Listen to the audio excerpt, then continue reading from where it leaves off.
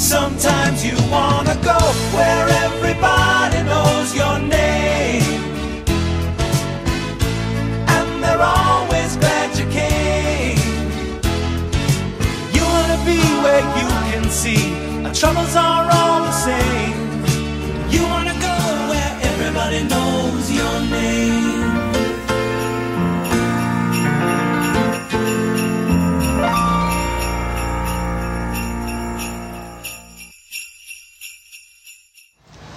When my son Dex was little, I would point to something and then he would look at my finger rather than looking at what I'm pointing at, okay? He just didn't understand the idea of pointing. He just thought that I was showing him my index finger. And so I'd be like, over there, and then he'd be staring here and I'd go, no, over there, and he would just stare at it all the more. In the Christmas story, there's a lot of talk about shepherds and wise men and the manger, and that is looking at the finger instead of looking at what all these things are pointing towards. They're pointing towards the explosive truth that the baby lying there is the true King of the world. They're pointing to Jesus, the newborn King, Savior of the world. This is God in a bod, Jesus in humanity, offering new and startling ways forward and fulfillment of his promises from the ancient world by the power of his love and grace. Santa, lights, trees, presents, joy, they all in some ways point to Jesus. Let's not get caught at staring at the index finger, but rather at what everything is pointing to, and that is Jesus. Well, welcome to week 2 of Christmas Cheers, the church in a bar. I grew up watching the TV show Cheers. It ran on NBC from September 30th, 1982 to May 20th, 1993. A total of 275 half-hour episodes across 11 seasons. It was nominated for Outstanding Comedy Series for all 11 of its seasons on air. It earned 28 Primetime Emmy Awards from a record 117 nominations. Its final episode in 1993 became one of the most watched shows in all of television and the most watched in the 1990s. It's a show about a bar, the employees of the bar, and then some of the regular customers. My favorite character was a regular customer named Norm.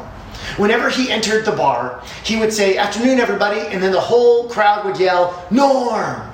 And then he'd make up a short quip, okay? Let me just show you what I'm talking about with this short video. Afternoon, everybody. Norm! How you doing, Norm? What do you know? Not enough. Afternoon, everybody. Oh! Morning, everyone. Hey! What are you up to, Norm? My ideal weight if I were 11 feet tall. Afternoon, everybody. Afternoon, everybody. Oh, Norm! Norman? What's up, Norm? My nipples. It's freezing out there. Afternoon, everybody. Norm! Afternoon, everybody.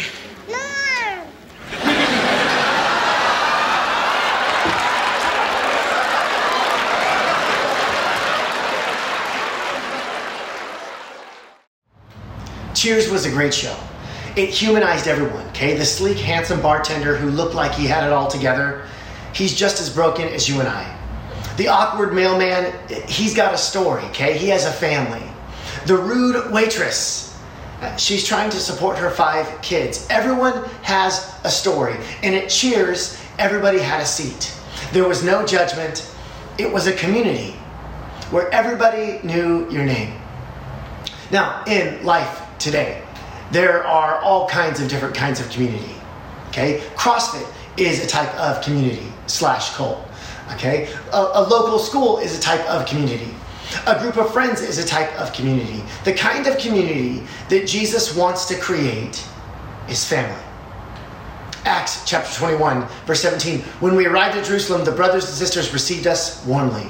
Acts 28. There we found some brothers and sisters who invited us to spend a week with them, and so we came to Rome. The term brothers and sisters here is used 342 times in the New Testament.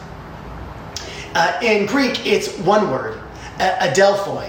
brothers and sisters. And it is the dominant moniker for what you and I are, what we are supposed to be as a Christian community. God exists in a web of relationships, in a family, right? The Father, Son, Holy Spirit.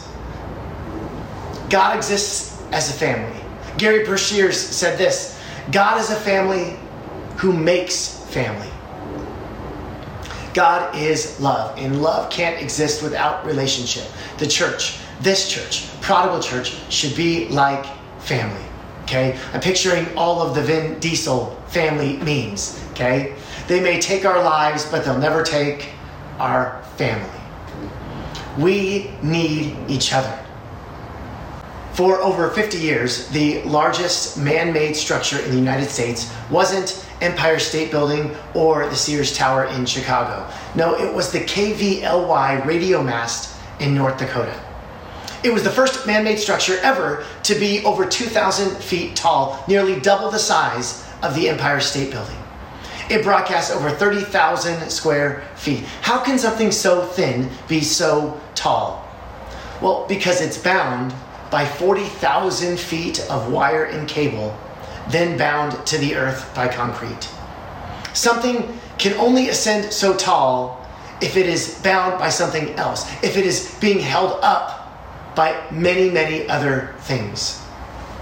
The church shouldn't be a place on Sundays where we get an hour of spiritual jollies. It should be family. And family is messy. Family shares responsibilities. Families all pitch in to help with chores. Families know each other's names. We need each other. There is a problem when I see my brother or sister and I go, "And what's your name again?" Right? No. When they walk in, "Afternoon, everybody," Norm. Sometimes you want to go where everybody knows your name. And pre-COVID, we used to do something in church called a meet and greet.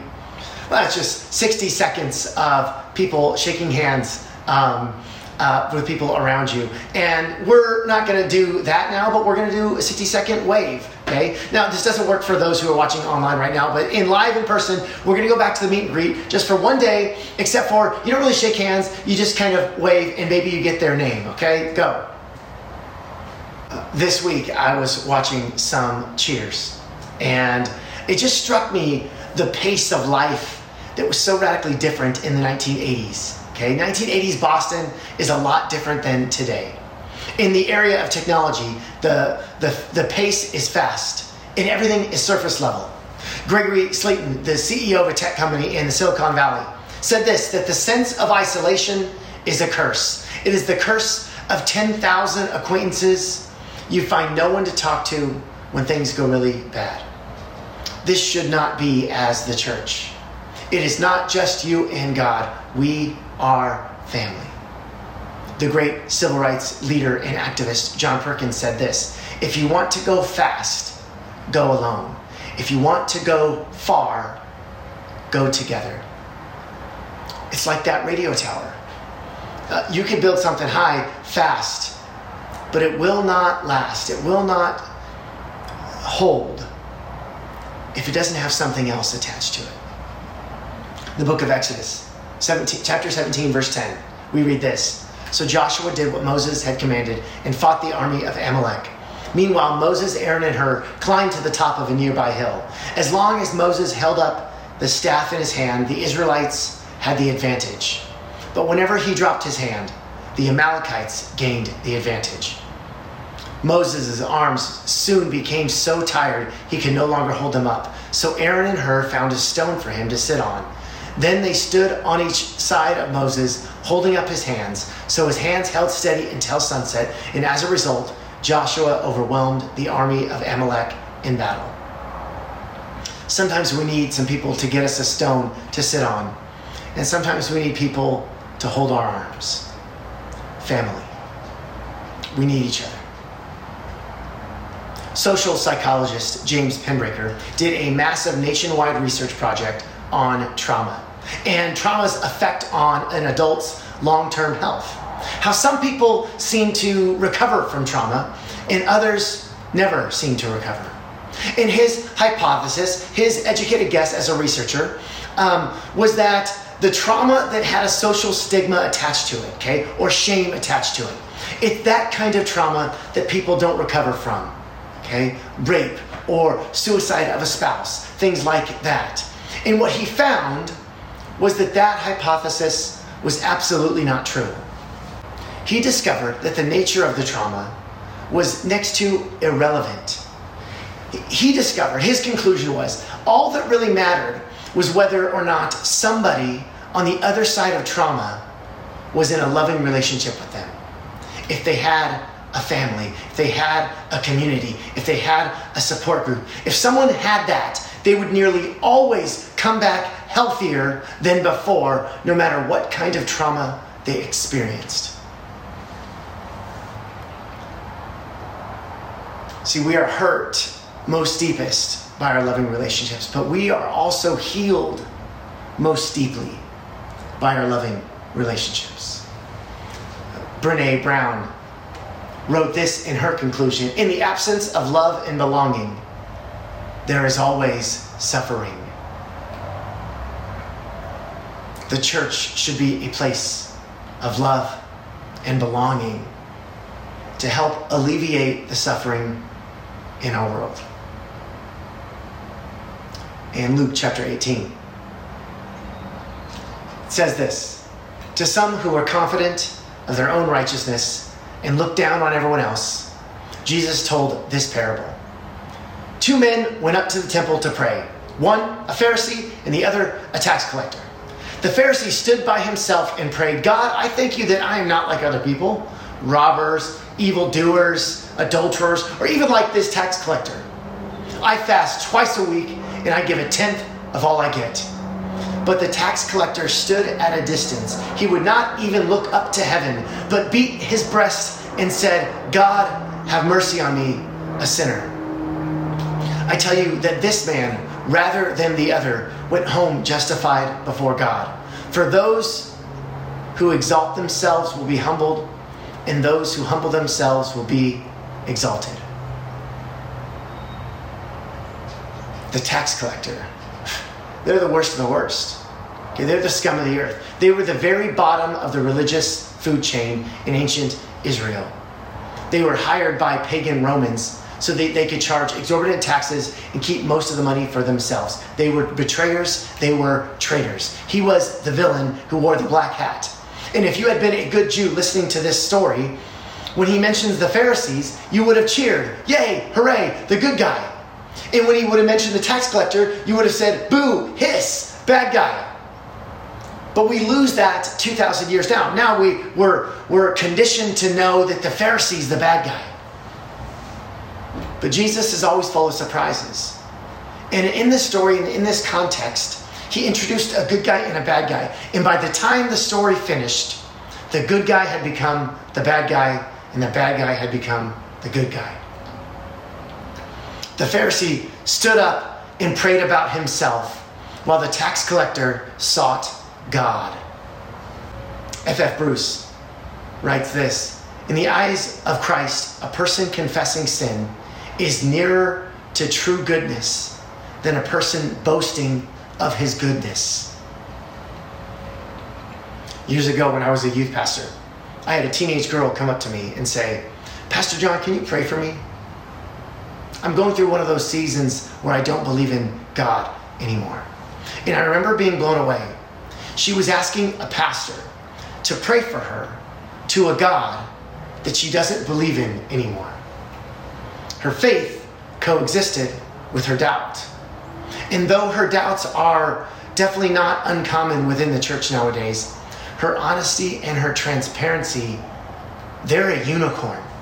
And that's why it was so striking. The kind of honesty that she showed to me is unknown, unnatural, and virtually non-existent in the church today. But it's commonplace at the bar. 4 years ago, we had pastor, author, and theologian Jonathan Martin here on a Sunday morning to preach. And he was great, okay? As he was preaching, I was amening the heck out of it.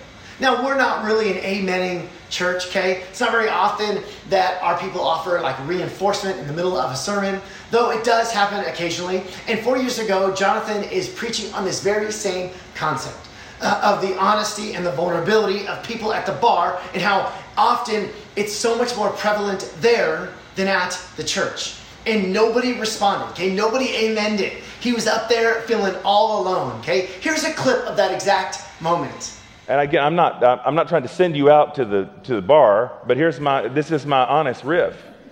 I think people who are vulnerable in a bar are inevitably closer to Jesus than people who are not vulnerable in a church. That's what I think. And 6 people are like, yes, that's good. Thank you guys. Y'all are my people. That line still preaches today. When we were first in quarantine back in March of 2020, I'm sure you remember it, we as a church staff were trying to figure things out, okay? We wanted to be as careful as possible, and at the time, we only had one video camera to record our service. So we as a staff, we shared it, okay? The staff would record part of the service, and then I'd go and pick up the camera from them, and then I would record my part, and on it went throughout the spring. And back in the spring, there wasn't a lot of information about this virus, okay? And there was new stuff coming out every day on whether or not it could spread from surfaces. And so when I picked up the video camera from our connection director, Corey's house, she left it on the porch. And I had gloves. I had Lysol spray. I had hand sanitizer. I was like Rambo, but with Lysol, okay? And I did all of this before I even put the camera in my truck, okay? So I walk up to Corey's house and I spray that thing like crazy. I wipe it down. I've got a mask on, and it was just about safety, you know? Besides, I know that Corey won't know that I just kind of put on a hazmat suit when I picked up the camera from her porch. Unless, of course, Corey and her family have a Ring doorbell, which they did, that would record every move that I made, which Corey then sent to my wife and to the entire staff later that day. Corey said that when she saw me taking all of those precautions from the camera being inside of her house, she said it made her feel dirty. Okay, I'm sorry, Corey, it wasn't about you. So often in the church, religious Christians spend so much time with other religious Christians that when we finally get out of our bubble and we meet someone different, we're walking in an aura of Lysol because we don't want to catch whatever they have. We double glove because it's a slippery slope. God forbid we have a normal conversation with someone. God forbid we get close enough to sinners to hear stories of real life, real vulnerability. So many Christians have built up a world, and it's a good world. It's a safe world. It's just not the real one. We are called to be all up in the real world, and the real world is messy. And when we surround ourselves with people who are exactly like us, when they think like us and they act like us and they vote like us, when you're walking around surrounded by disinfectant, you're gonna make people cough, and no one wants to be around you. The bar is this unique place that it's not work and it's not home, but it's a place to be social, to meet people different than you. The church has some things to learn here. Matthew chapter 9, verse 10. While Jesus was having dinner at Matthew's house, many tax collectors and sinners came and ate with him and his disciples. In the ancient world, eating with someone was the second most intimate thing you could do with another person. And sinners were drawn to Jesus. What was it about Jesus? What was it about his posture, his aura, his personality that said to sinners, I don't hate you. You're safe with me. Let's eat some food together. Jesus didn't have an aura of Lysol, of disinfectant. He was the only one on planet Earth that could judge them, but rather than scold them, he ate with them. Could we do the same? Would we be better representations of Jesus if that when someone is saying and telling stories about their sin, instead of saying something about their sin, if we were to have a meal with them, would we be a better representation of Jesus? It was F.B. Meyer who once said that when we see a brother or sister in sin, there are 3 things we do not know. First, we do not know how hard he or she may have tried not to sin. Second, we do not know the power of the forces that assailed him or her. And third, we also don't know what we would have done in the same circumstances. Don't judge them. Love them. Spend time with them. Pray for them. Eat with them. Something happens when you spend time with people. It makes you a more loving person. It makes you less selfish. Who can you spend time with this week? Who can you pray for this week? Is it a coworker? Is it a boss? Is it a family member? Rather than focusing on their sin, could you have a meal with them? Can you do lunch? And could you love them in a very practical way? This is what the church should do. When you belong to a community of believers who love you as is, that helps us be the people that God has called us to be. We need each other. Family. The New Testament has lots of different ways of saying this. You could call it the one another's. Love one another, Romans 13:8. Accept one another, Romans 15:7. Serve one another, Galatians 5:13. Teach one another, Colossians 3:16. Encourage one another, Hebrews chapter 10. Bear one another's burdens, Galatians 6:1. And there are many more.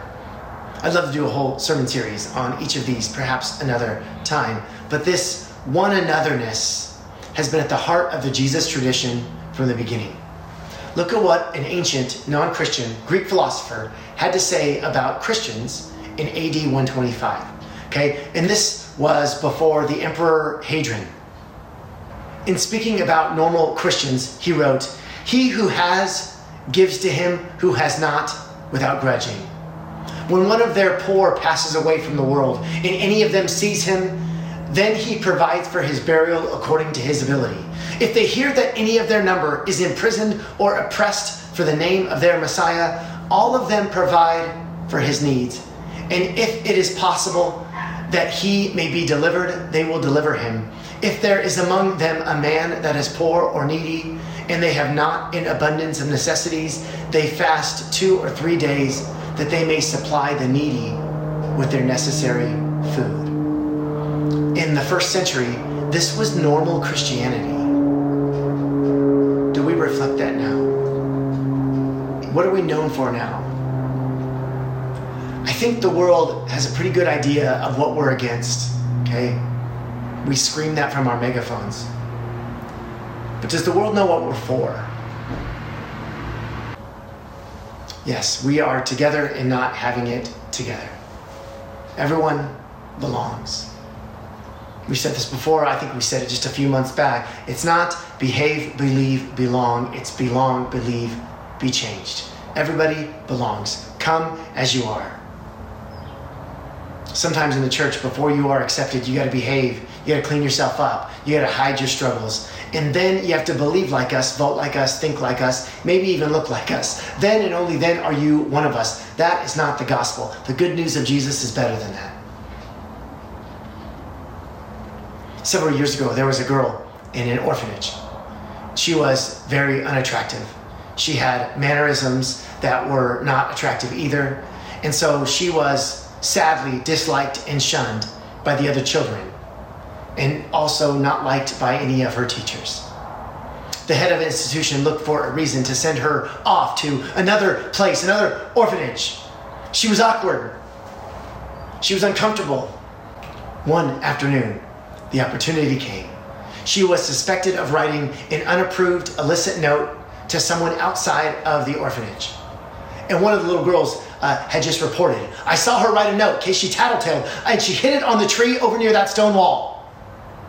And the superintendent hurried to the tree, found the note, he passed it to his assistant, and the note read, to whoever finds this, I love you. In life, the outcast, the enemy, the person that you think you need to sanitize, just might be the person Jesus wants to use to reveal his grace, to reveal his radical love. Family, where everybody knows your name. Honesty, vulnerability, and then getting involved in the messy lives of people in the real world. Not sealing ourselves off from the hurt and lives of others, but being a force of love within it. May we not be known as agents of disinfectant and judgment, but agents of love, compassion, of grace, whether we're in church or in a bar.